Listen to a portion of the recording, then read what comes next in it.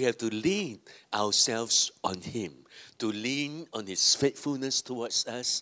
Even there are times we don't feel faithful towards Him, even though there may be times we don't feel that we love Him, but we know feelings come and feelings go. They are not reliable at all, but God is constant, God is steady. He's constantly faithful to us. He's constantly watching over us. Hallelujah. And precious people of God, I want to encourage all of us to keep your eyes on Him, on His goodness and on His faithfulness, to keep praising Him and constantly giving thanks unto Him. Because if we will not praise His name, if we will not thank Him, the mind has this propensity to look out for things that we are not happy about, and that those things will be amplified and grow bigger and bigger.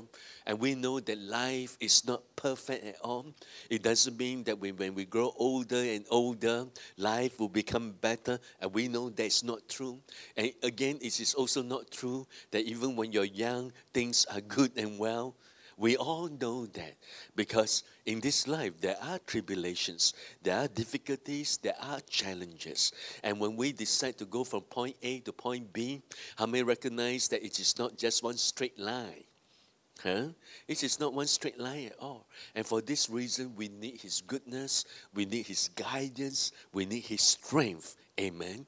Come with me to the book of Psalm 107. Verse 8 and 9. Oh, look at the sweet psalmists of Israel who proclaim this. Oh, that man, that means man and woman as well. Amen. Oh, that man will praise the Lord for His goodness, for His wonderful works to the children of men. For He satisfies the longing soul and filleth the hungry soul with what? With more hunger, with goodness. This is the God whom we serve. Regardless of the difficulties we face in our jobs, in our career, in our business, in our family, even during this time, we must remember that we are to praise the Lord for His goodness. The Lord is good and His mercy endureth forever. And I would not say or think of things, if the Lord is good, why there's so much evil happening in the world? Because I recognize that God has given the earth and placed the earth under the stewardship of man. And God has given man the sovereign gift of choice. And God, as powerful as He is, He will never transgress that gift of choice. And after we've given our life to Jesus, we have the choice whether we want to praise His name or we want to complain and murmur. And we have all these rights given to us. But we choose to praise the name of the Lord. Amen. We are to praise the Lord for His goodness and His wonderful works to us. When you praise the Lord, when you give thanks to the Lord, you are amplifying, you are entering in the state of awareness and mindfulness of the presence of God in your life and that He's faithful to you. You are de-escalating the emotional issues brought on by certain destructive thought, certain thought that's less than desirable. We wish those thoughts will not come to us, and those thoughts are framed even by the words of others, even our loved ones, or the behavior of our loved ones that we do not like.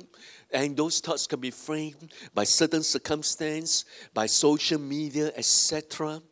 And when we praise the Lord, we are looking away from all this negativity and looking to the sacredness, the purity of the Lord our God.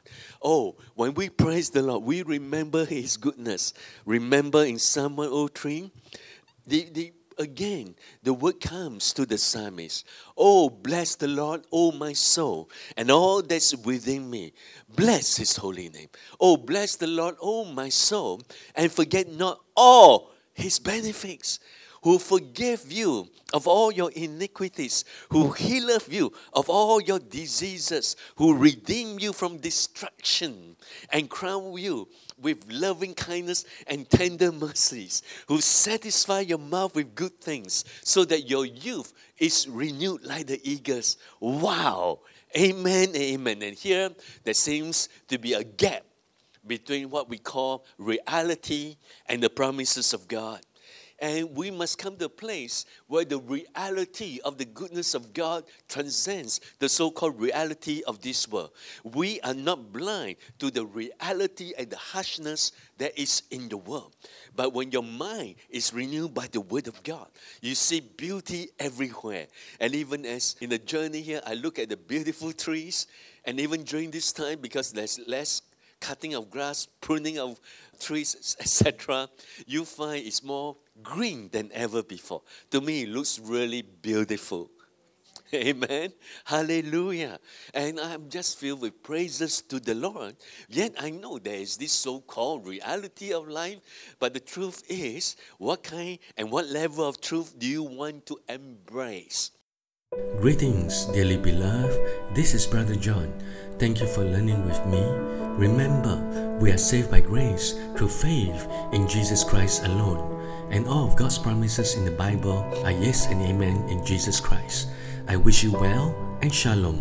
For more resources to build your life, please visit wisdomtabernacle.org.